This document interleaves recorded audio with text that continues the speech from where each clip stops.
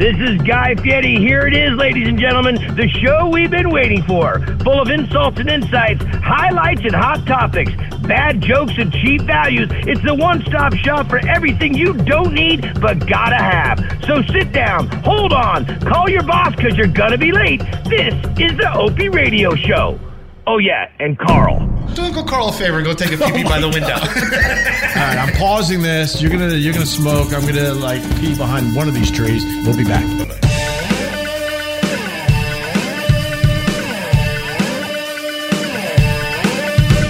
Hey guys, sorry to leave you hanging on the first episode. That was kind of a rookie mistake as I try to figure out this whole podcast thing.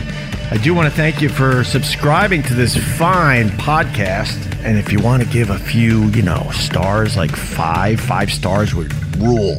So where were we? That's right. I was outside taking a leak, and now I'm checking for deer ticks. And we're going to go right back into the conversation from Carl's creepy cabin. By the way, at the end of this episode, you're going to find out why Carl is living in this creepy cabin. Also, we get to find out how Carl became so close with Guy Fieri. And then we'll throw in some other stories that hopefully you'll laugh at. Let's get back at it. Opie Radio. All right, Carl, I want to thank you for letting me pee outside in peace. The cabin is very tiny. You went to the right, I went to the left, and I grabbed the tree. And I got to be honest with you, man. There's something about, letting your jewels. Your jewels. We're trying to keep it clean on the podcast, everyone. Going for a bigger audience.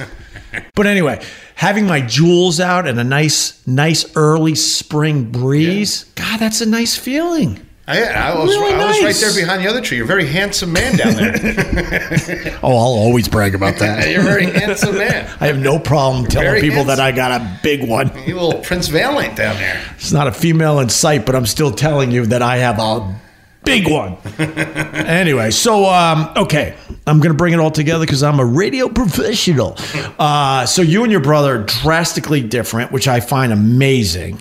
He went into the medical field and he operates on people that only have a 10% chance of surviving, which got to be good because how do you figure out that person is not doing their job properly? You don't.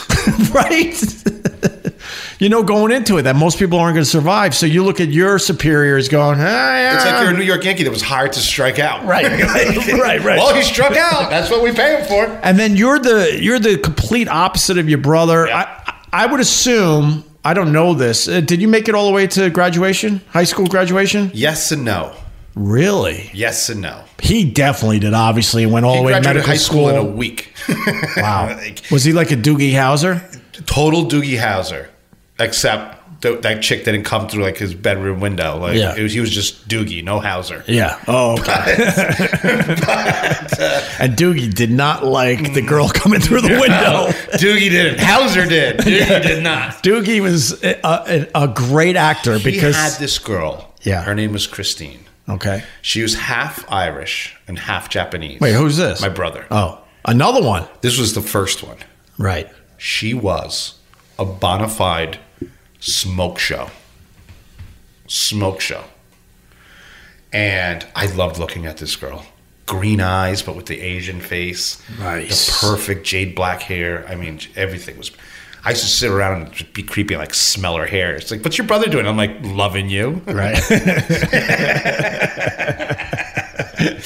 You don't like people loving you from afar? Yeah. Right? So, I was the worst kid ever. So, loved her. He loved her. I think it's the only girl he really 100% head over heels. Yeah. Did everything for this girl, and she was fine with it. And she liked nerds because she was a nerd too. She's an attorney now.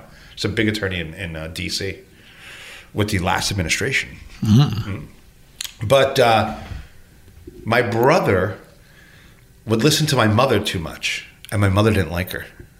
And my mother didn't like her for it's an embarrassing reason, but I fought with my mother all the time. But my mother was selfish in the point where she was like, she wanted Latin babies. Oh, she's one of those. Yeah, man. For real? For real. For real. I mean, she's not going to be happy. Well, she can't read. She's not going to figure out how to podcast. But you know what? I mean, I'll play the other side of that. Right. That's not uncommon. In her generation, Obviously. no, not at all. I got a Jewish girl story. If it makes you feel better. No, it's just quick because if your mom does get mad at you, then she sees that I'm helping her out a little bit. Go ahead. So I was in college at Geneseo, and this girl came up. She was visiting one of my floor mates, and we hit it off at Geneseo, drank, fooled around, had a really good time. There was some chemistry there. She's from Long Island. I'm from Long Island. So I go home for the summer, and we exchange numbers. I'm like, yeah, maybe we could get together when I get home. So I call her up excited, and I go to her house to pick her up. I don't have any money, but I'm planning a nice little dinner date and a movie, and hopefully we'll fool around some more, right?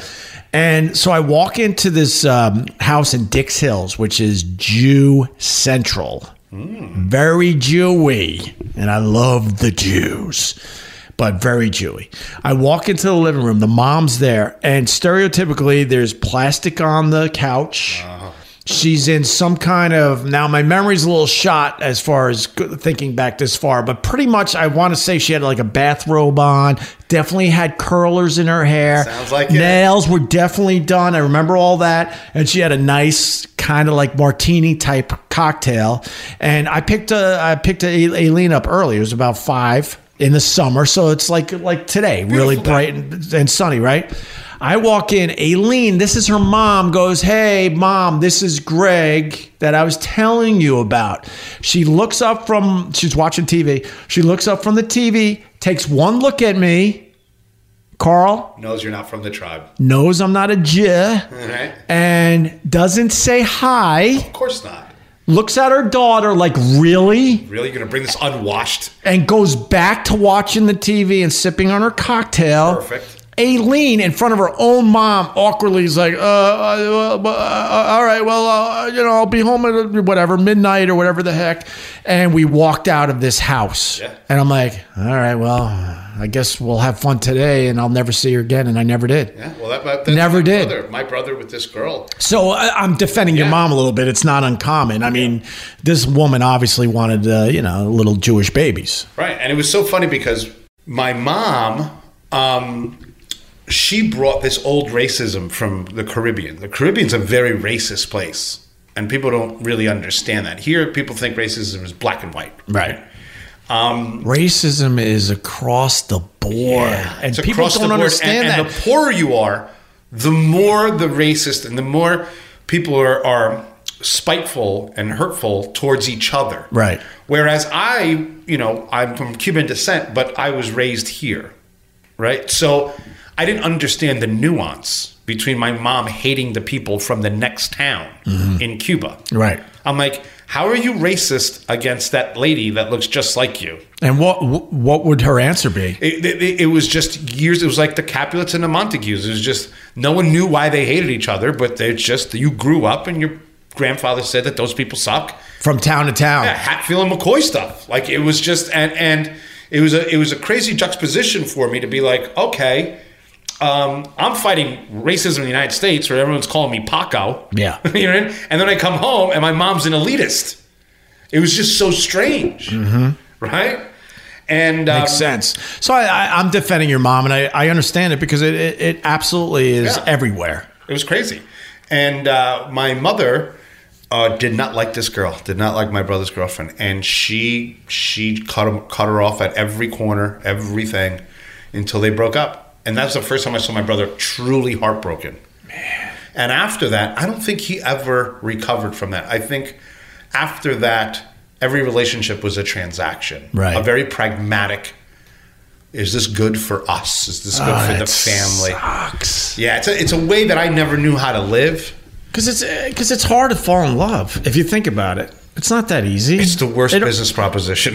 But I mean, you fall in love and then you got your parents or your mom saying, yeah, you're in love, but Listen, I remember when you got to fall in love with one of these. Yeah. I remember when I met Marie, my wife, she said, this guy, old school guy from Brooklyn, one of the most racist, funniest stories I ever heard. He goes, Carlo, let me talk to you for a second. He goes, you dating a CG? That means Sicilian. I said, yeah, she's beautiful. Good for you, huh? That's the setup. Here it comes. Oh, boy. He goes, you know what marrying a CG's like, right? I said, no. He says, I'll tell you. He says, you see all these people over here celebrating you when they come to your wedding? You know why? They never seen a talking goat before. Whoa. I said, what? Whoa. He goes, that's why they're here. They come to your wedding because they never seen a goat talk before. That's a Sicilian. What the hell? He goes, guess what? When you take the goat home, you're going to realize goats got nothing good to say.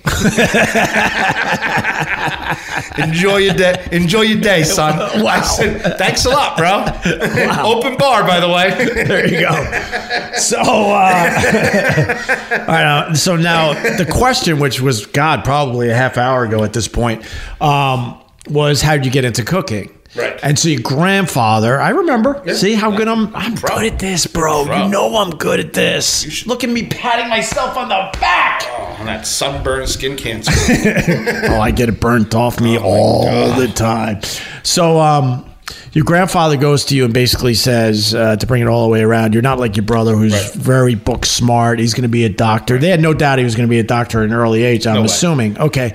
And went to you and said, look, you're not going to be that.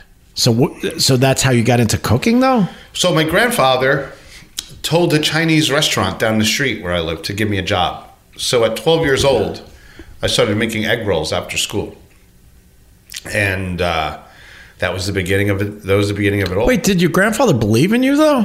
My grandfather knew. And what did you want to do before cooking? I didn't. I think I was too young to know what I wanted to do. And so I was kind of I would mimic whatever my brother would. So it probably looked ridiculous to them because my brother's like, I'm going to be a doctor, and I'm there with like 3 boogers out of my nose. I'm going to be a doctor too.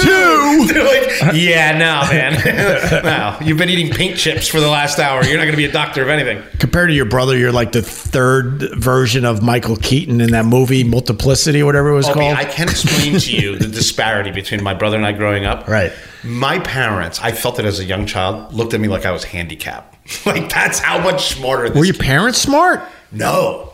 Well, my father was an accountant. Well, that's smart. But in Colombia. That's boring smart, no offense. Money laundering. It's like 5 equals 100. Okay, all right. Next. Right. And was your mom a stay-at-home mom? Okay. So your grandfather didn't really believe in you, or wanted just to push you in a different direction? He had to have known. Sorry, I'm going to answer my own question, I think, but he had to know because I know you. Right. We're making believe here a little bit, but I know a lot about Carl Ruiz.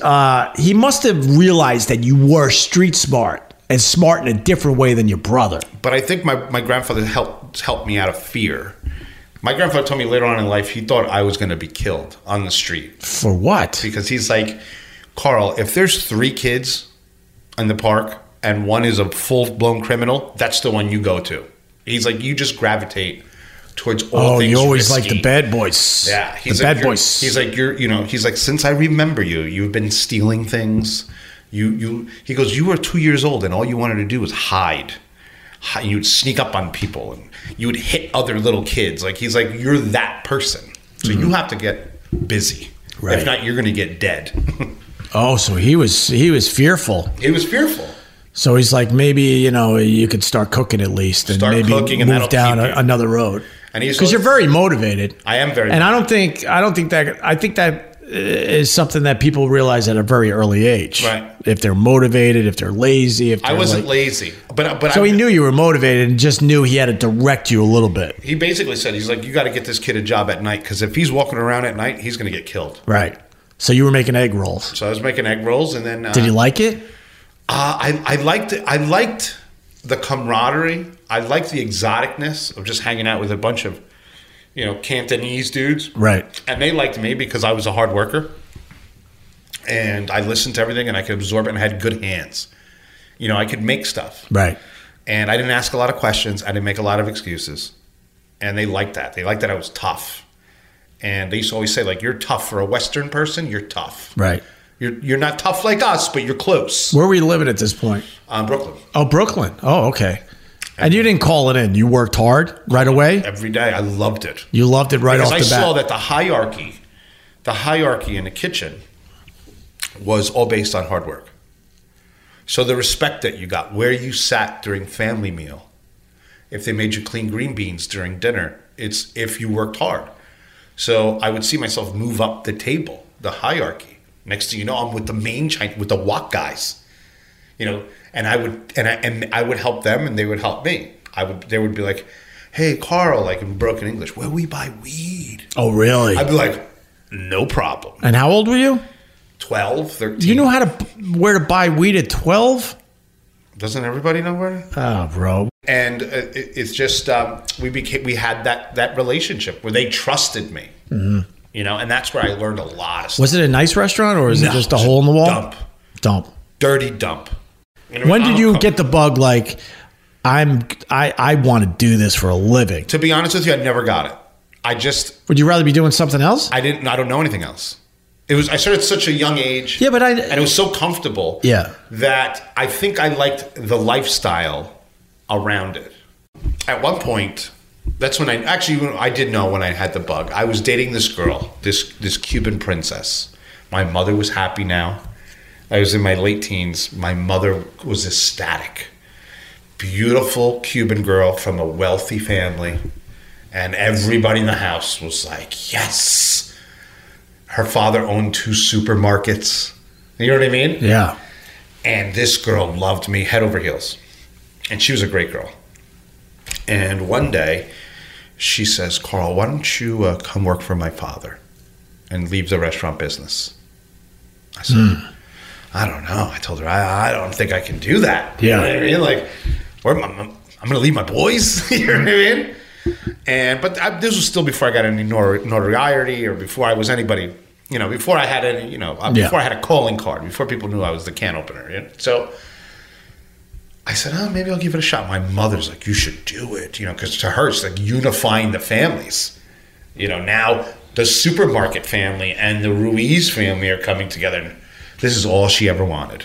This is what my mother wanted. Exactly. Little Cuban dynasty. Right. She should go to a doctor. So I'm like, all right. First day, Opie, I get there. And I walk into the supermarket. And he hands me a leaf blower. Right? And he goes, "Do me a favor." And he starts treating me like I'm not dating your daughter. He's starting to treat me like an animal. Right? Now, I come from a level of hierarchy in kitchens where I'm pretty high. Yeah. And at this point, I'm paying my own way. I pay my own thing. And you know what I mean? I'm my own person already because I've been making money since I was 12. So right. I really don't really listen to people that long before I take off. He gives me the leaf blower. He starts it on my back like I'm Buck Rogers. I was just like, and he goes, "Go blow the driveway. Get all the junk out of there. And if you see any needles and stuff, just throw them in the garbage because it's in a bad neighborhood." The minute he walked inside, I put the leaf blower on. I got in my car. And that was it. And really? That was it. After 5-year relationship with the girl, everything, that was it. That was your crossroads. Everybody's calling me. That was your crossroads. Done. I said, I will never do that again. Wow. What was that all about? So then fast forward. So then you moved on from the Chinese restaurant? Moved from the Chinese restaurant. Then I started working in higher end. Then I met this guy. His name was Steven Santoro, who passed away this year of cancer. He was one of the best chefs I've ever met in my life. He was a CIA instructor, which CIA Culinary Institute of America. And he took a liking to me. And he says to me, "You ready to work hard, kid?" I said, "Yeah." He said, "I'm going to make you one of the best." How old? Now I was 19. Oh, so now fast forward 7 years. So I would assume those 7 years you were in and out of all sorts of kitchens and gotcha unnotables. Right. Scooping ice cream, but it's always in the right. kitchen. But this is the guy. He was like my Mickey to Rocky. You know what I mean? He's the one that made me a machine. And I went home and I said to my mother and father, I said, "I want to go to culinary school." My father goes, "That's for gay people." Did he really say that? Yeah, you're done. That's for girls. You're not doing that. We're not paying for that. How'd you get past that? So I got a job. I got to stop you. Yeah. I went into radio, obviously, right. So at 18, which was like, you gonna what? Right. And most parents, this is why I'm stopping you, because right. it kills me to hear this, and I'm one of the lucky ones, and you're one of the lucky right. ones. So I told my parents I want to, I don't want to ever wear a suit. No offense to people that wear suits. I don't want to wear a tie. It's not for me. To this day, when I have to put a tie on for a wedding or something, I'm just like, when can I take this off, right? So I went to my parents with my dream. I want to be in radio, maybe TV. Right. And I was scared, even though my parents were pretty open about it in general. But still, you're finally coming to them with your dream. And my dad was like, go for it. He's like, you're going to work a really long time in your life. Find something you love to do. Yes. He couldn't have been more awesome about it. Yes. My mom, definitely cool as well, but was always like, well, make sure you have something to fall back on. Right. I was at Geneseo at the time. I'm like, all of a sudden, classroom stuff didn't mean anything to me. I'm like, I couldn't wait for classes to end so I could go to the radio station and start doing this, right? But my mom's like, maybe computers. It was mid 80s. Computers were coming, so I got a computer minor. Who cares? You know what I'm saying? Right. But my point is, I had a lot of friends growing up that had dreams similar to mine, whether it was like, I want to be a race car driver, right. I want to be an astronaut, I want to be a musician, all the fields. Right. And their parents shut them down and said, oh, that's cute, but right. Hell nah. You're going to the biggest university for, the career path that is really hot right now. Right. I'm trying to be vague because I don't want people to know I'm talking about them. And I saw it in their faces. They were so defeated at 18 years old. Their path was already made for them. Like, no, my parents don't believe in me. Now I got to do what they're telling me because I'm still under their roof. And they did the university to the safe job that had a decent living. Now you have to buy a house. Now you got to get married. Now you have to have kids. And I see some of my old friends from the past. They're fucking miserable. Let me tell you something. Miserable. So I had to stop you there. Yeah. Your dad basically was like, you're not going to culinary school. That's a school for maids. Right. So so was your mom the supportive one, or were you my mother tucked in behind my father because she didn't feel that it was prestigious. So and what really hurt was I was under the shadow of a kid who was on a trajectory that was exactly academic. Yeah. And to them, remember to South American Cuban families and all these families, advancing the last name, advancing your family stature is a big thing. So they didn't know how to detach their dreams or their broken dreams because their dreams were stillborn. Yeah. Because they moved to another country because their country sucked. Right. Basically. Right. So they had to go into manual labor. My dad was an accountant. Now he's a tire man. My mom was a princess in Cuba. My grandfather was an engineer. Oh, my God. And now she has to sew clothing in Union City, New Jersey. So all these things that were stillborn in their life, they throw them onto you. Now, my brother was a pack mule. He was able to take all these dreams and carry them. Right. I had no part of it. God, you just hit another thing that is awesome. Like when you're in a cab in New York City and you actually talk to the cabbies, most New Yorkers are like, I ain't talking to that scum. Right. I try to talk to everybody. It's in my blood. I don't like those people. No. I love your honesty. So, but when you do talk to the cab drivers, exactly what you just said, I'm from Nigeria. I was in medical school in Nigeria, and I'm in the back seat. Like, how the hell are you driving a cab then? That creates an unbelievable level of frustration. You have prestige in the country you're from. Right. But the country sucks. You move to America, which is a much better country. But your position socially is drops dramatically. Wow. All right. So how do you get past the fact your dad's like, no, I'm not. I don't want you to go to culinary school. So I don't take no for an answer, right? In life, I think what I've learned in my 43 years of being alive is there's two types of people. You're only 43? Yeah, but like Chef 43. I'm 112. I'm like Yoda. So I believe there's two types of people in the world. And this is just from me living. There's survivors and there's victims. Same problem, two different takes. Right. There's people that something bad happens to them and they're like, everybody hates me, the world hates me, and they're done. They're done. Dead flower. It ain't happening. And then there's survivors that said, oh yeah? Oh really? Let's rock and roll. So I was lucky to be a survivor. You know, the way that I look at things. And my father said, that's gay. I'm like, gay? Where did you get gay from? I'm like, Dad, most chefs are male. He's like, yeah, gay. I'm like, all right, this is going nowhere. But what did he want you to be? Anything but professional. A lawyer, an accountant, you know how like parents, doctor. when your kid really sucks, Yeah. you hear the same thing. He's going to be a lawyer because he's good at arguing. Shh.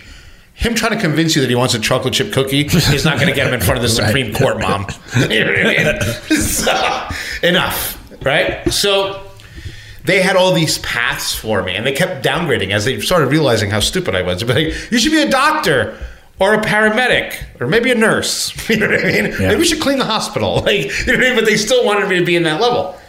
And what I did was I talked to Steve Santoro, and I said, listen, chef, he goes, you work for me for a year, and I'm going to sign. Wait, you weren't working for him? No, this is when I started. This is like a week started for him, 2 weeks. He goes, Wait, so he hired you as a chef? He hired me as a salad guy. Salad guy, but he saw something in, and he says, you're one of them. You're one of us. He knew. And he said to me, listen, I'm going to get you an externship in France and Italy in a year. You got to save up money. You have to work here in that year for free. I said, how the hell am I going to do that? He goes, you want it? Figure it out. So I go to my parents. I said, hey. They said, working for free ain't working. So we can't help you. Oh, man. So I said, driving me nuts today. So I said, okay. As soon as you said that, I got it. Yeah, working for free ain't working. No, but they're like, that's white people hobby stuff. No, but I get it, and you got it, right? So I said, okay, so like it was invaluable that year to you. Yeah, it was invaluable. It was going to set up everything else. It didn't matter to them. Okay. So what I did was, took me about a month, and I would look at the classifieds in newspapers and stuff, and I saw a place in Elmwood Park that needed a gas station attendant from 5 in the morning till 3 in the afternoon. Ugh. Now the restaurant shift started at 3:30 in Passaic, New Jersey. This restaurant called Dish. So I got that job. So I would work at the gas station all day and then cook all night for a year for free. Wow. And I did it.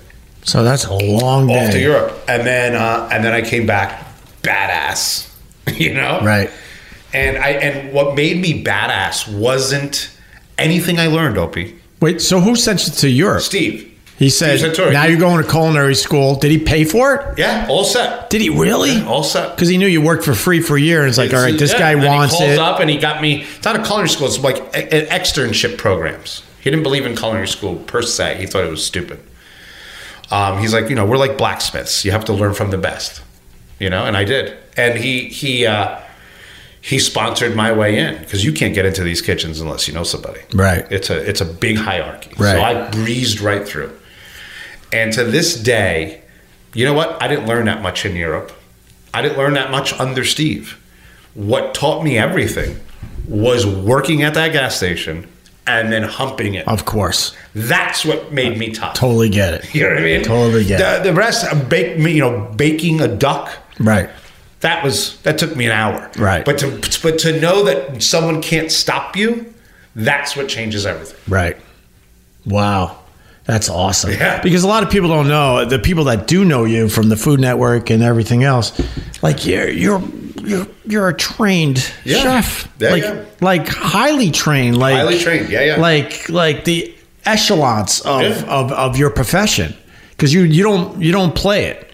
I don't. You're down and dirty, man. When someone sees you, you're down and dirty. I'm a fighter. The other day I'm at this, here up by the cabin, there's a local bar. And I'm sitting at the local bar. And this kid, maybe, I don't know, 25 years old, sends me a shot. Take the shot. He comes around. He goes, oh, I saw you on Grocery Games. The kid's drunk. He goes, I don't think you're that good. I said, you don't? Well, fine. He goes, I can cook better than you. Ugh. I said, where do you live? Right now. Let's do it. Yeah, kid. 1 a.m, I'm at his house. Come on. Yeah. I'll take you to the bar. You talk to Roy. You can tell him everyone at the bar showed up to the house. Really? Because everyone around here is like, that's the kid from the Food Network. He is going. I'm in this little town. They're like, Carl is going to go against this whatever name at his house. Right. I get to his house.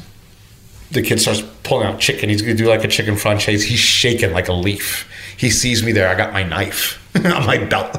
He's like, what is this monster? And I'm just standing there just staring at him. I'm like, you go first. I'll cook second.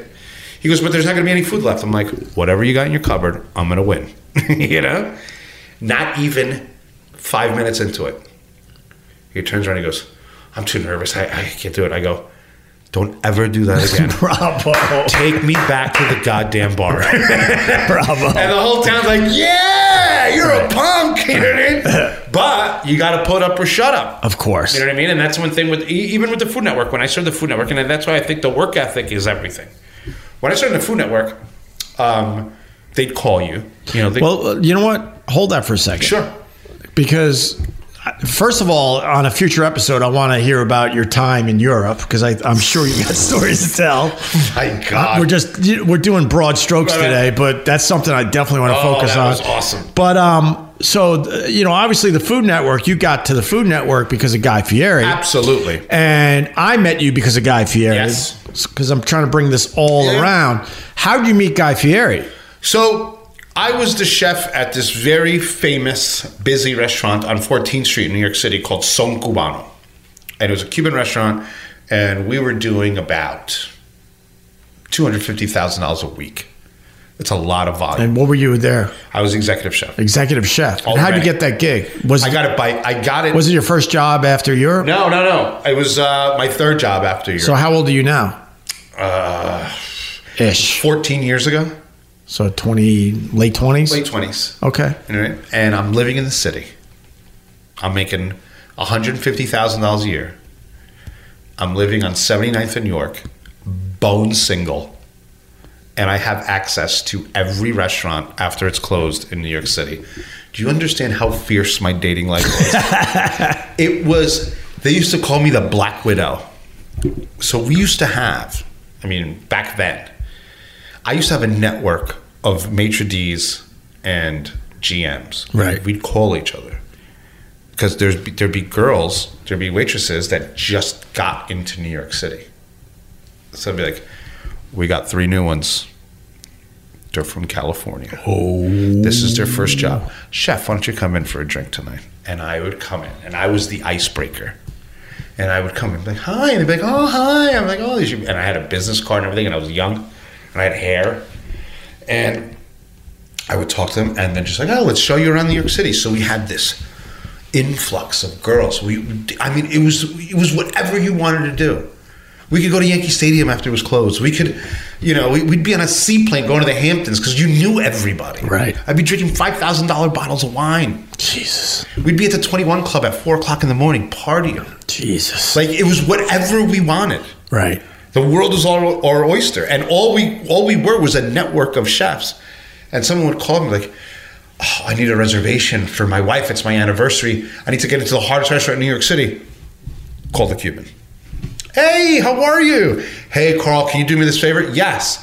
What would that yes get you? It would get me a free weekend in the Hamptons. It would get me to use your house or boat in Montauk. It was no money was traded, but just this respect and this, you could do whatever you wanted. And it was some of the best years of my life. It was like I lived like I made $5 million.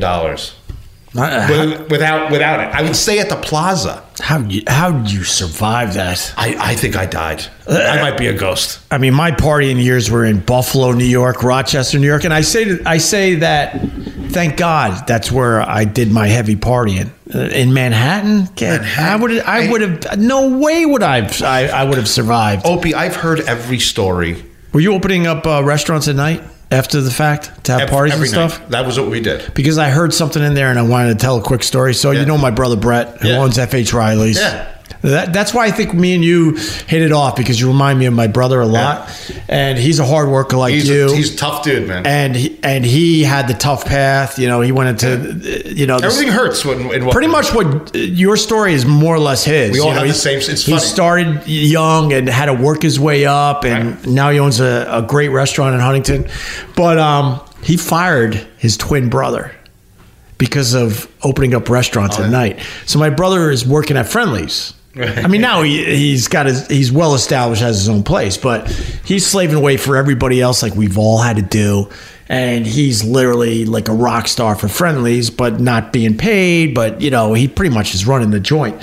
And he hires my brother because my brother is like, no offense to his twin, but I mean, he did very well with his life as well, but a fuck up at the time. Right. So my brother's trying to take care of him. He's like, I don't know, after the restaurant closes, we need a cleaning guy. You mop the floors, you clean this and that, clean the bathrooms. We call them porters. Right, exactly. And my brother Quinn needed a gig, so he's like, all right. And he takes the gig.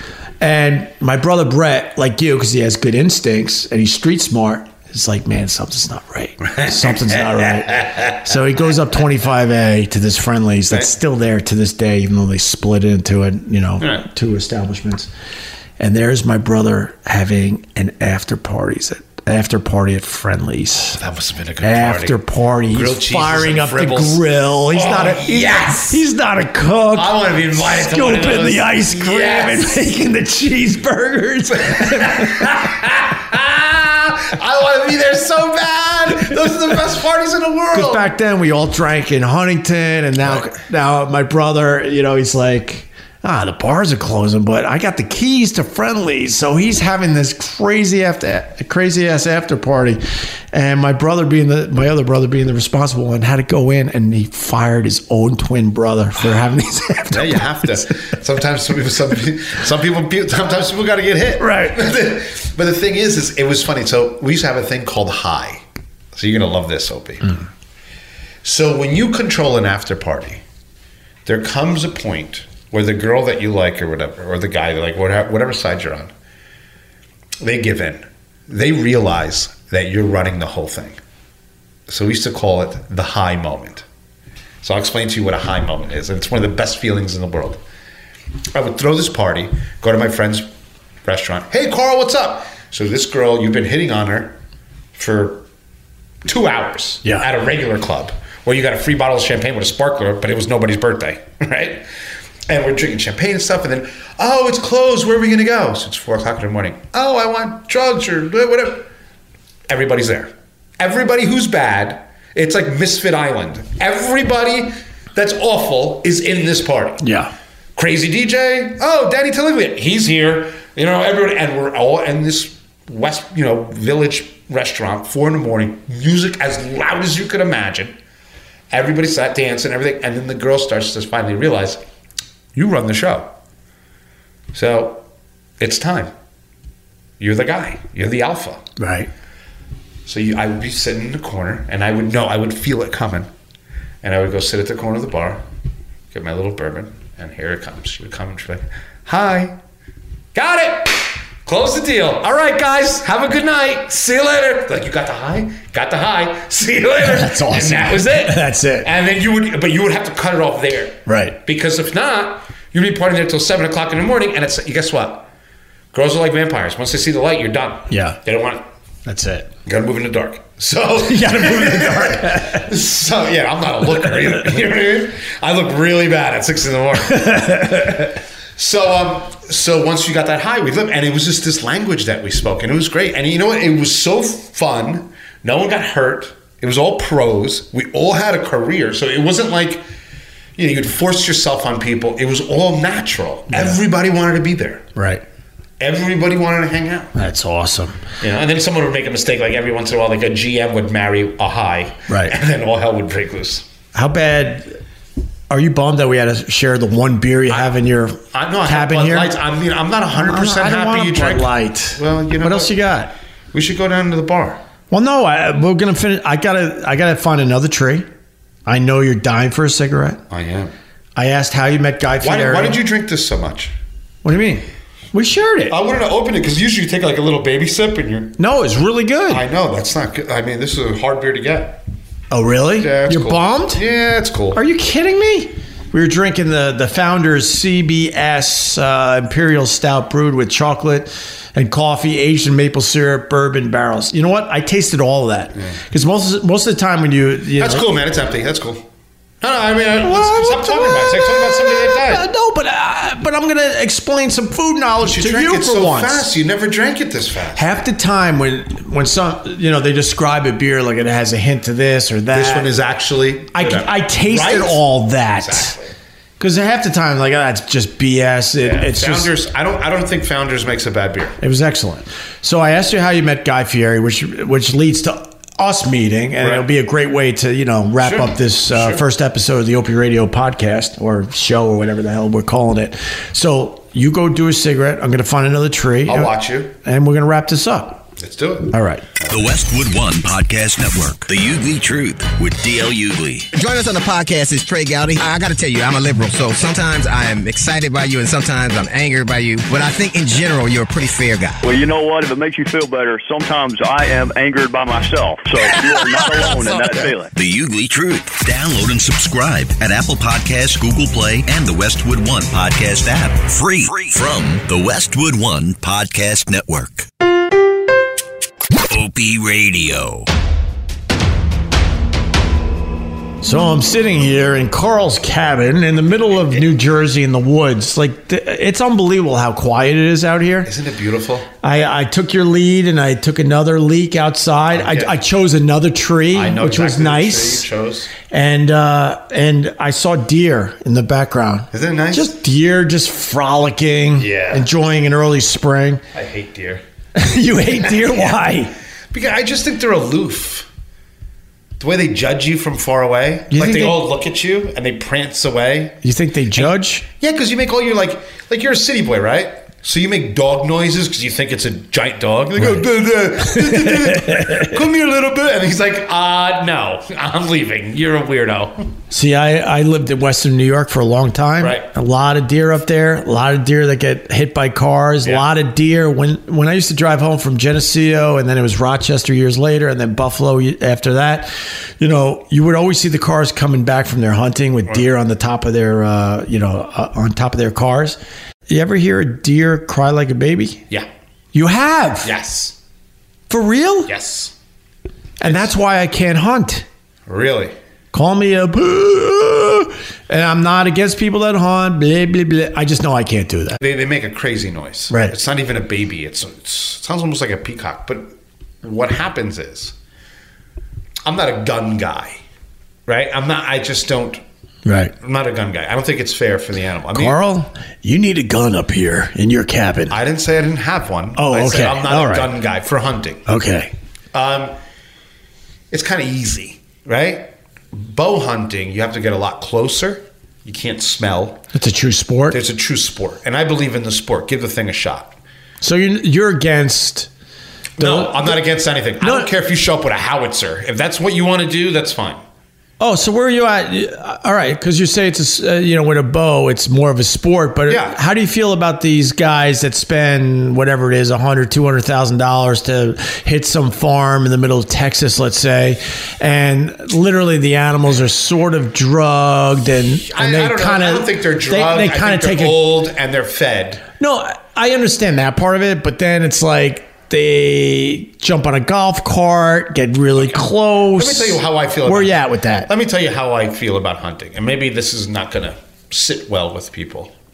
But I believe when you hunt, the animal, killing the animal is just 5% of it.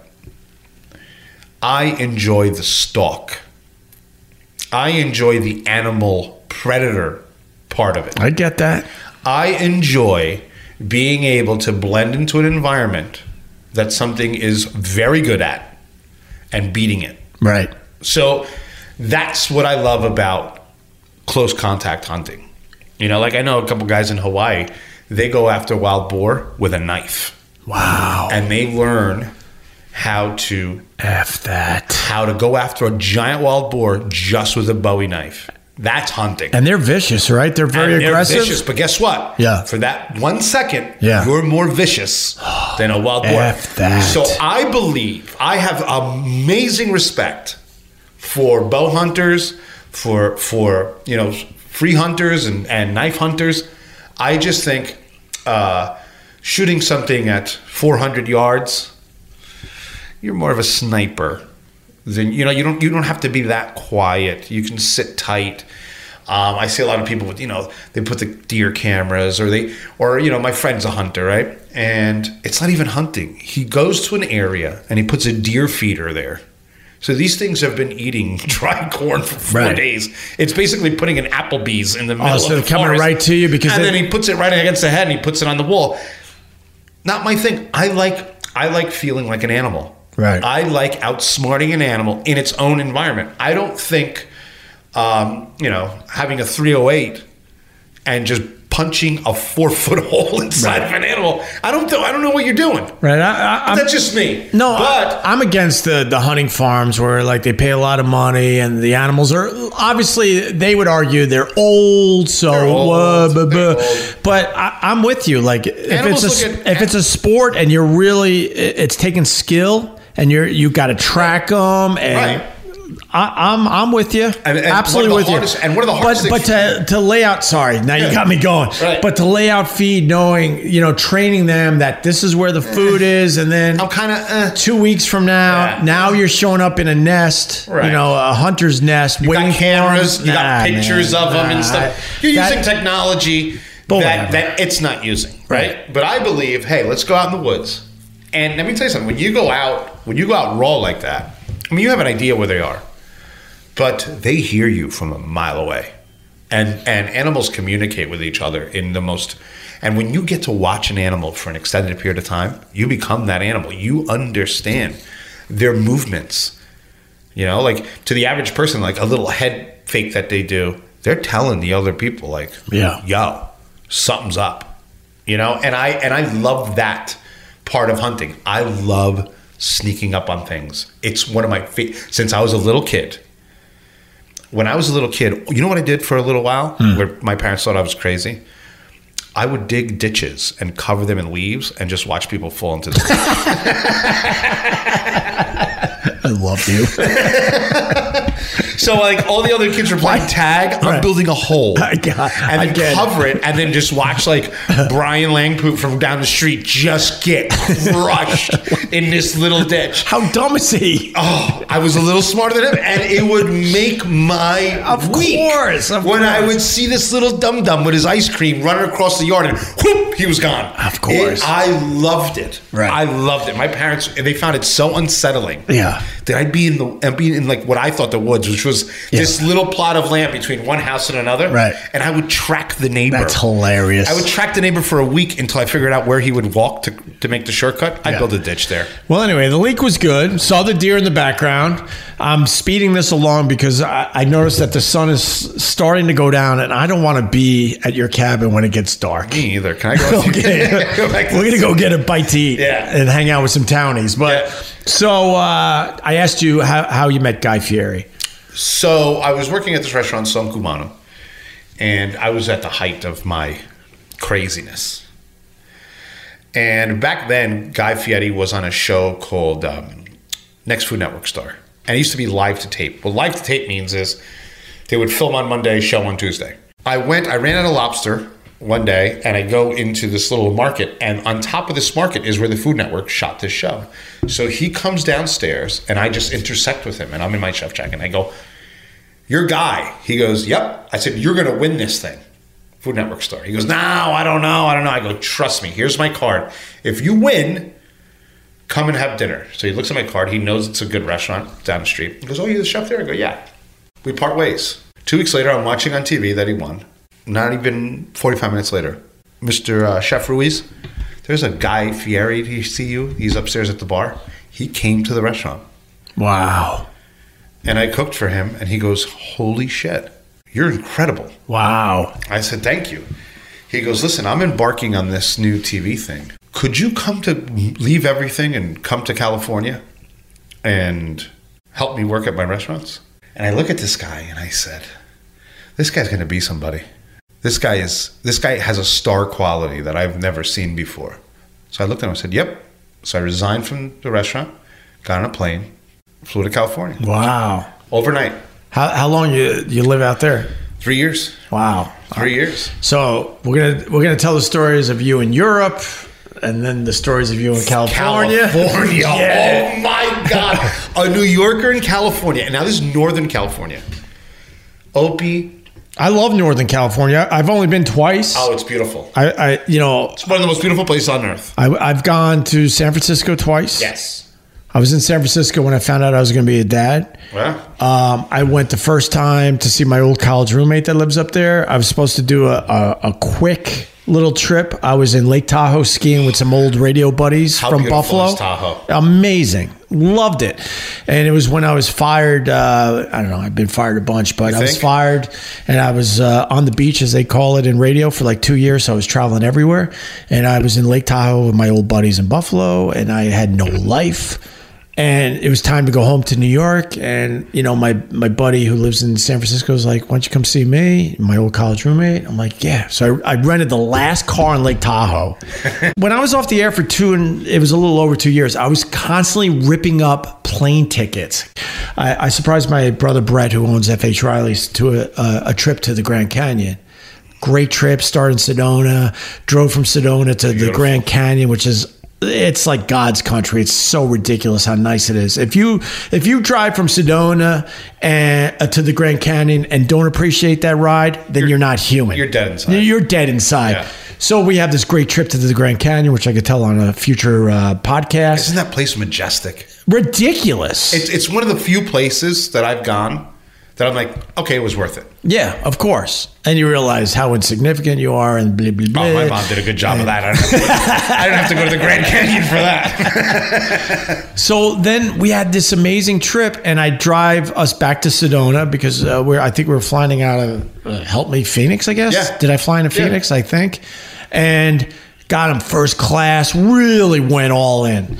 And we're at the airport. I wanted to make it dramatic in a way. I'm like, Brett, that was such a great trip. We had a great time together. And I go, have a good flight. He goes, what do you mean? He turns to me and I go, ripped my plane ticket in half. Didn't give a crap about the money, nothing. I'll go, see you later. He goes, what are you going to do? I'm like, I'm going to drive to LA now.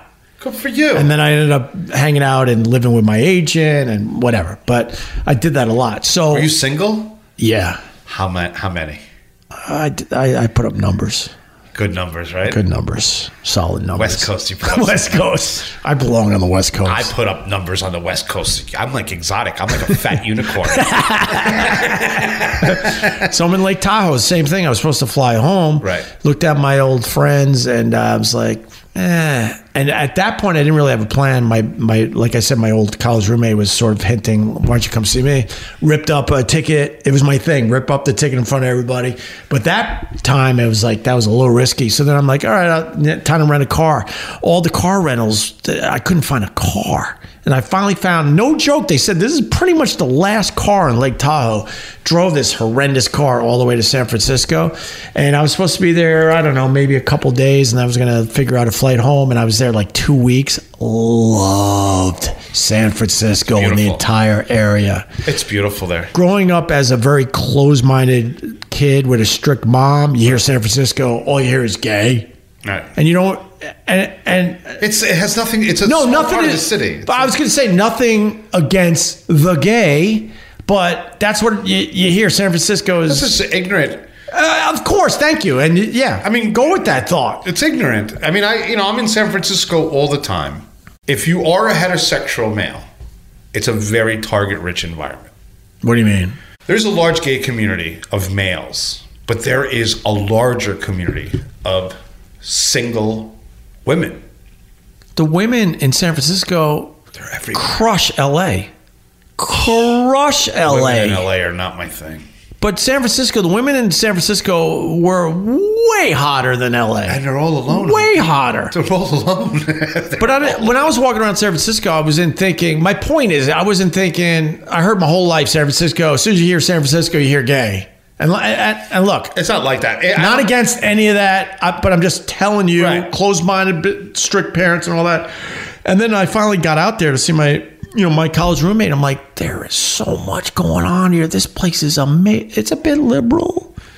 I lean a little left, but not that. I'm not that lefty. One good thing about the gay community, especially out in the West Coast, is as a heterosexual, having a large gay community lets you say things that you can't say, like on the East Coast. Like when I'm on the West Coast, I can be like in a room full of girls. I'm like, I'm sad. And everyone's like, oh, that's all right. You know what I mean? Like if I'm in New York and I'm like, I'm sad, they're like, go to a doctor. Right. What's wrong with You can show your feminine side. Oh yeah, like the whole time I'm like, that's I'm hilarious. Like, oh my God, I love meringue. Yeah. You know what I mean? Oh my God, cupcakes. And it's totally cool. Because as men, Right. my wife talk about this a lot. Right.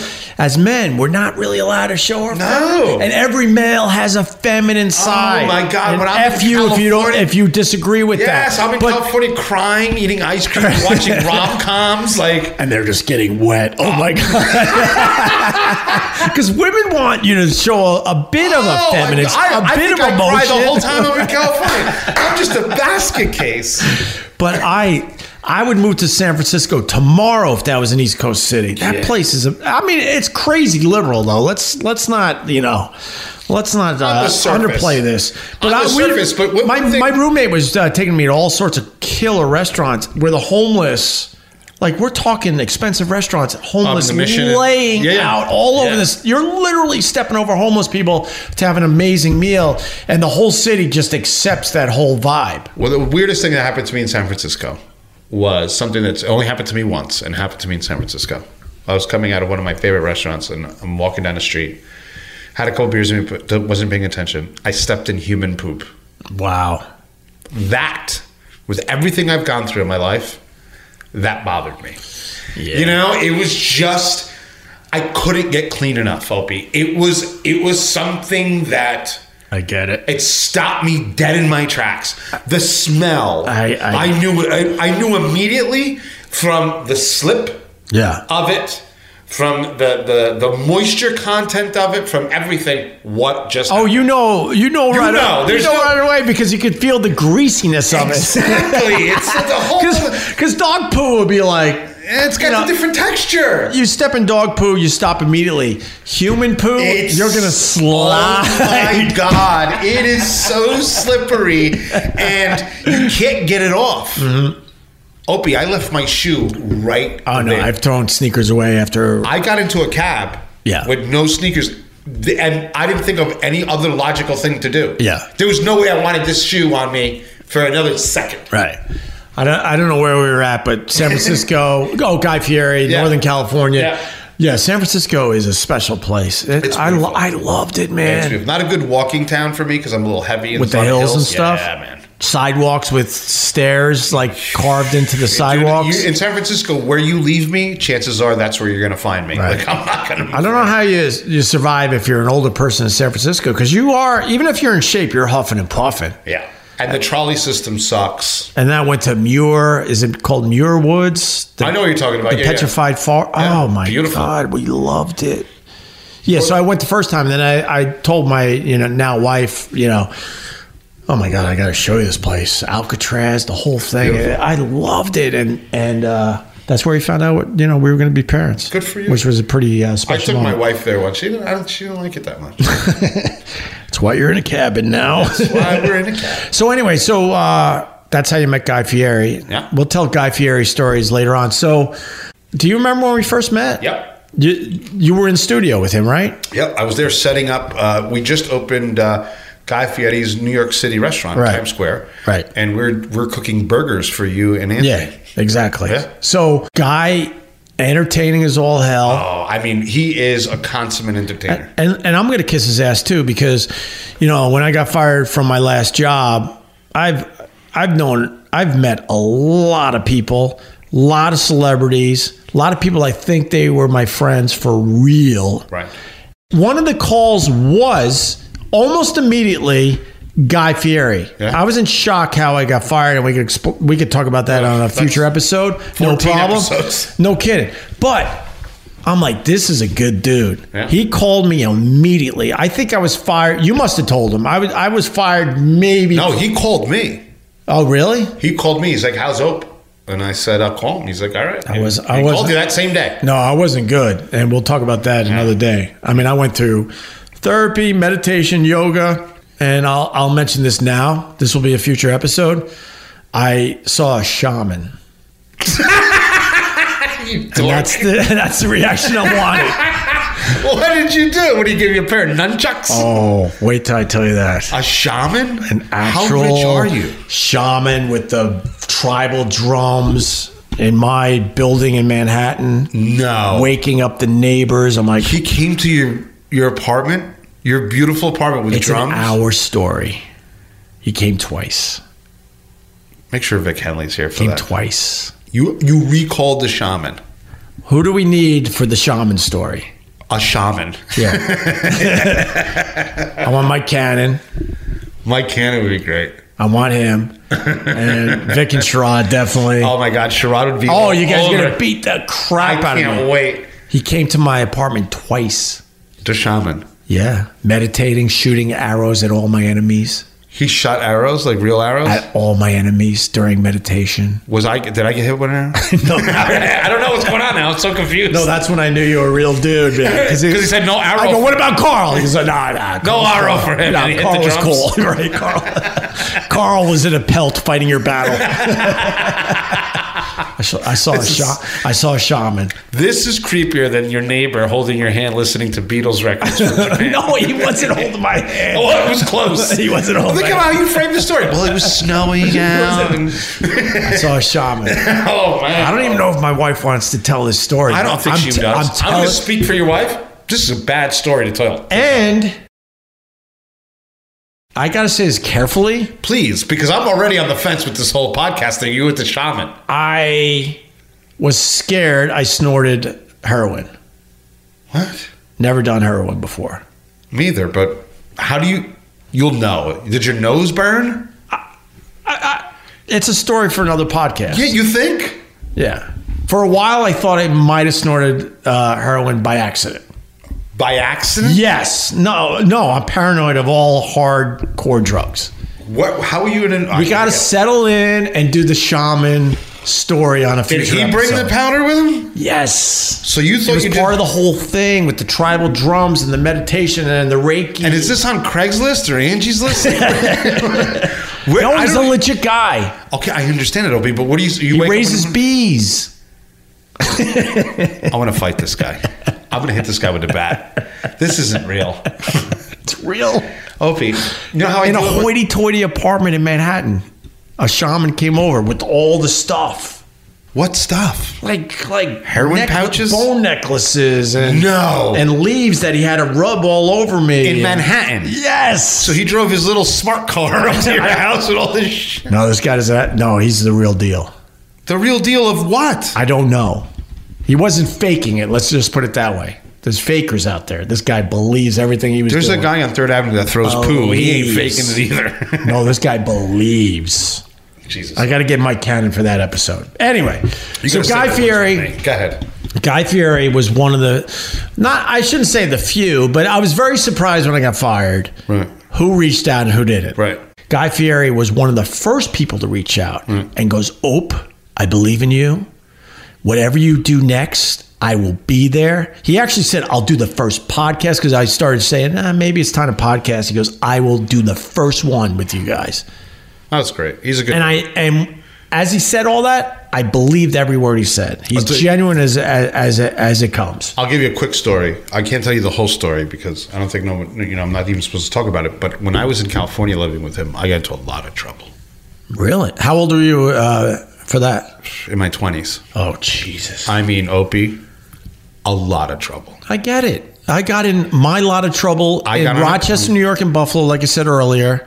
And thank God I did that. Because if I was in Manhattan, California, I don't think I would have survived. I got into so much trouble that I ended up on a plane without telling anybody back to New York, just running from the law. Really? Yeah. And left guy high and dry. Really? Yeah. I just cut all the cords. You're not allowed to tell the story? I could. Do you want to hear the story? Yes. Dude. I was sort of starting to wrap up, but screw it. So we're at a bar. I'm in a company van. I get a DUI. I kind of hit a cop car. I was wasted in a company van. I get locked up. You know, they get put away. The minute I get out of the jail from being locked up, I get on the first flight from California, and I come to New York, and I cut all ties. I didn't know what to do. I was like, I can't believe I just burned that bridge or whatever. I just left him high and dry. Just left everything. The restaurant was like 2 weeks before it opened. Like, out of panic. You're like, he's not going to understand this. He's not going to understand this. I just ruined everything. I'm out of here. I'm just ejecting out of this situation. Right. That man, with all the power that he has, didn't call me up. I didn't answer. Called me up for like a month. What's going on? Didn't answer. Finally, 6 months later, I call him and I says, I messed up, huh? He goes, real bad. He goes, you put me in a giant problem. You probably cost me $1 million with your crazy shit. I said, Guido, I'm sorry, man. You know, I didn't know what to do. He goes, come home. Took me back. Wow. Like nothing. Now, it's at the height of his fame. Like when he's still going up. When someone like me is an absolute liability. And he said, whatever happens, happens. You're my boy. You know what I mean? You've been nothing but good. You had this problem. And that taught me everything. You're getting a little emotional. Yeah. That's awesome. Yeah, he's a good guy, man. Dude, Spider. There's a Spider. I didn't believe you. There he is. We're in Carl's cabin in the middle of the woods in New Jersey, and he told me about the spiders, but that's the first one I saw. Yeah. I killed as many as So Guy would do my show on a regular basis. We hit it off. Absolutely. Loved the guy. And then you would just pepper. Like, Guy is he's a great personality. Oh, he's just big. He's gigantic. We don't even need to say that. But I was like laughing at Guy, you know, and he's telling these stories, and I'm definitely into it. And then you would be peppering from the side, knowing your place. Right. No offense, but knowing your place in that situation. But you would pepper, like, you know, you were meant for this. And you would get your lines in, and I'd be like, God, another funny line from this guy. Who's this guy? Carl, you know, whatever. So then Guy started coming, you know, to Sirius XM, and he had a lot of shows to do. And there were times he was there, but he couldn't do our show because he promised other shows. Right. And he would be walking. Look at that spider! Dang, they're quick here. What kind of spider is that? Scary, creepy spider. Have you been bitten by the spiders in the cabin? I kill them right away. Sometimes when I see more than 2 spiders, I put the whole place on lockdown. Yeah, and I don't go to sleep till nothing moves. Wow. Anyway, he's really taking advantage. So he'd walk by the studio and wave, and you'd be following behind him because every time he was in New York, you went with him. And then because of hearing you peppering with those lines, I'm like, there's something about this guy. Right. And you walk by the studio, and I know you weren't busy like him. You were more there to support. You were there to support. Yeah. So I waved you in. And then that's how, you know, we bonded and became friends and did some fun radio together. Yeah. But it was just because I knew I couldn't get Guy, but I remember you being, you know, pretty... And getting me was basically because you could talk about Guy and I would still be in there. Right. But you've always been like that. You always knew who was funny and who wasn't, and you were fast like that. Well, I appreciate that. But that's how we got together, for the people that are wondering. And it's... we've been doing this ever since. Yeah, and now look at us now, huh? The top of the world. So finally... Looking at a spider. So I know that spider is rocking. He's basically saying, all right, wrap it up. If you weren't here, I would kill him 100 times. So obviously, you know, I came up to your cabin here in the middle of Jersey, and why are you in this cabin? I know, but what do you want to say? Well, we're still working on it. Let's just say me and Maria aren't in the best place. Right now. You know, it's a lot. It's Now, Marie is your wife? My wife. Still wife? For now, yeah. All right. For now. You know? It's just a lot of things have happened this year. We're growing in 2 different... Well, I'm growing. She's not. She's just angry. She's just angry? Yeah, she's angry. But how long have you guys been together? 9 years. Wow. 9 years. And it was hard. And I knew it was an uphill battle from the beginning. Right. You know, I knew, she came with 2 kids into the relationship. She's had a hard life. She wants things her way or the highway. And if you know me for more than 5 minutes, I don't care what you want, and it's just 2 alphas, and it got to a point where it was like the War of the Roses. Really? That bad? Oh, Opie. See, that's one thing about you I didn't know. Yeah. Did not know you guys are having problems. Oh, I don't. You guys hit it well. I would see you guys at Marie's and Chatham.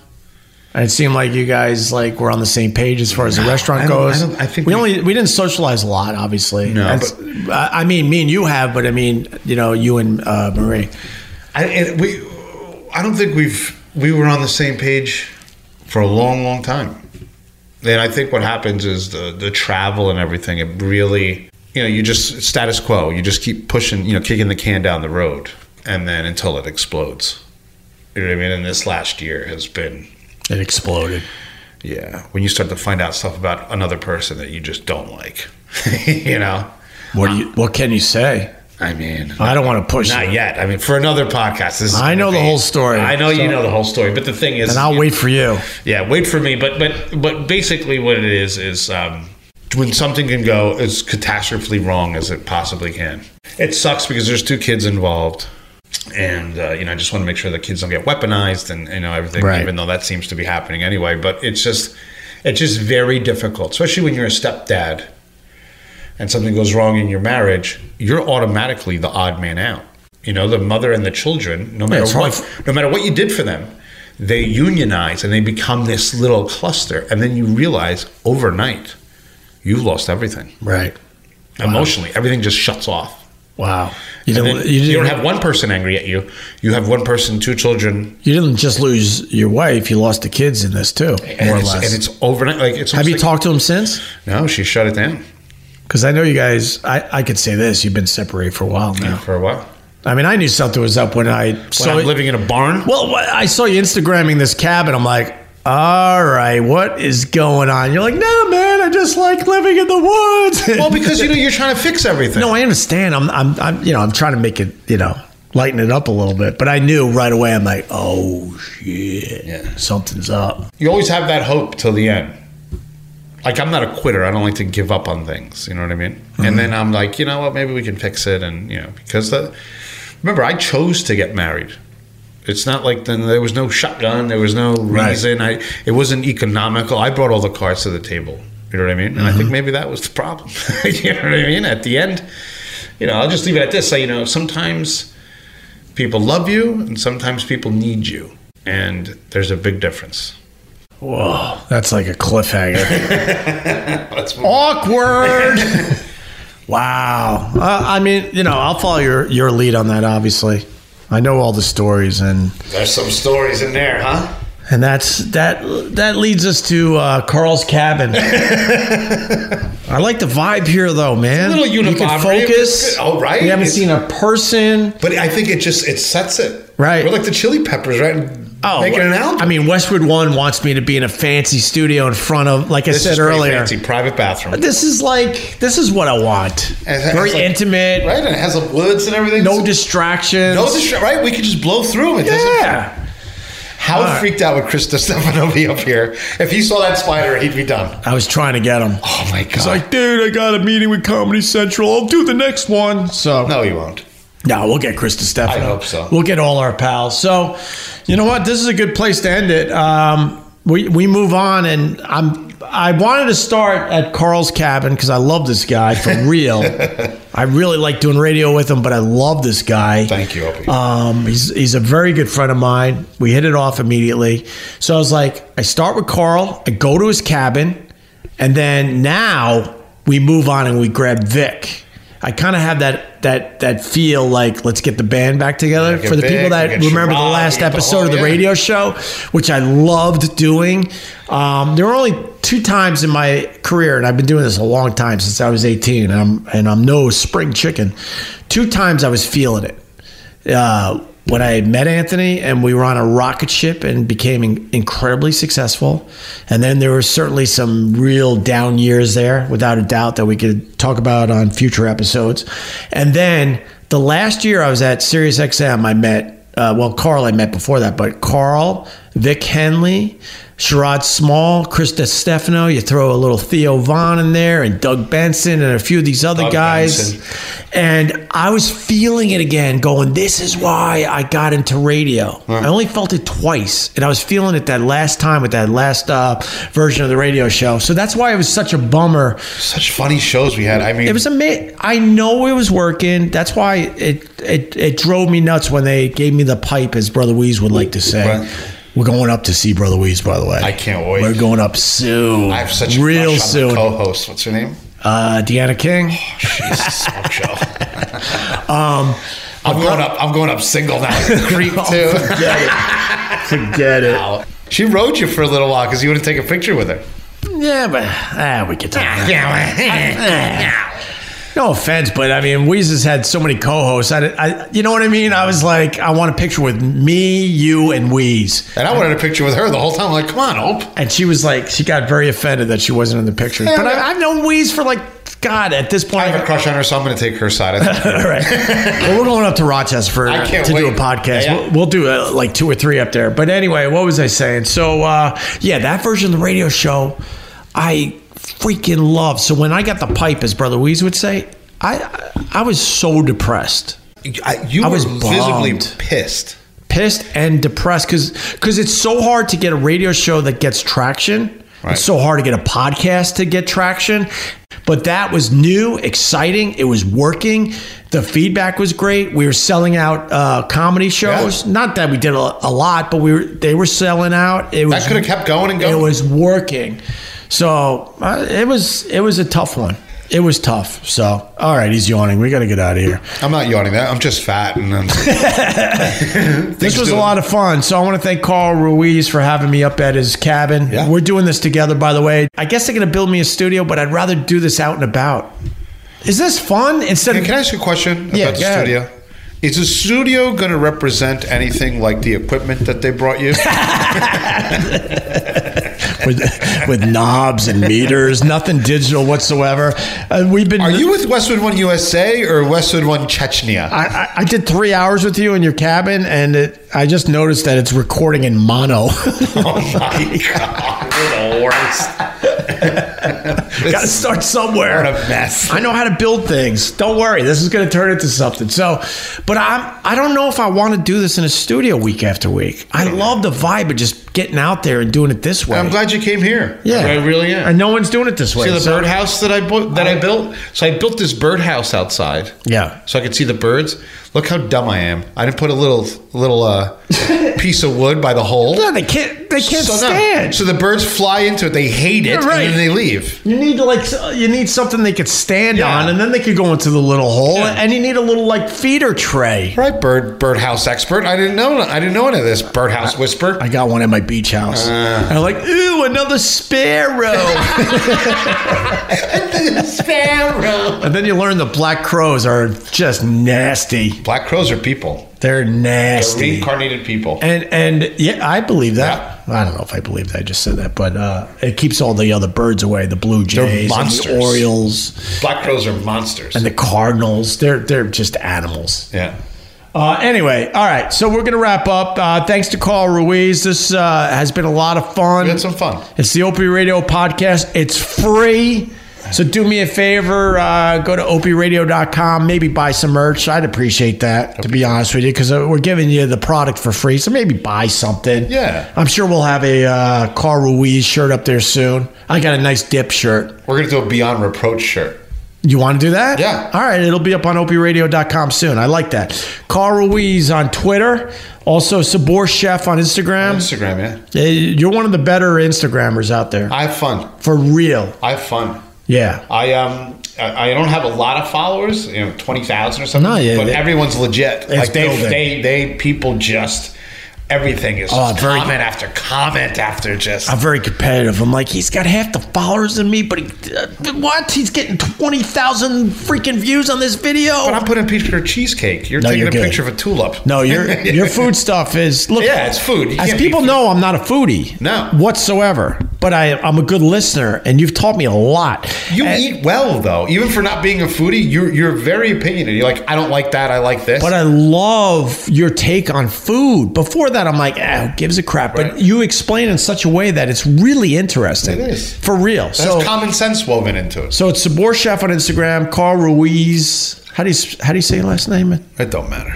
You will not tell me the Ruiz. Ruiz. Ruiz is So, what they all would say in right, Carl Spanish. Ruiz. Just however you want. Ruiz. All right. And I'm Opie Radio on Twitter. And let's see, Opie Radio on Instagram and YouTube for all the videos. We're going to make this a very visual podcast as well.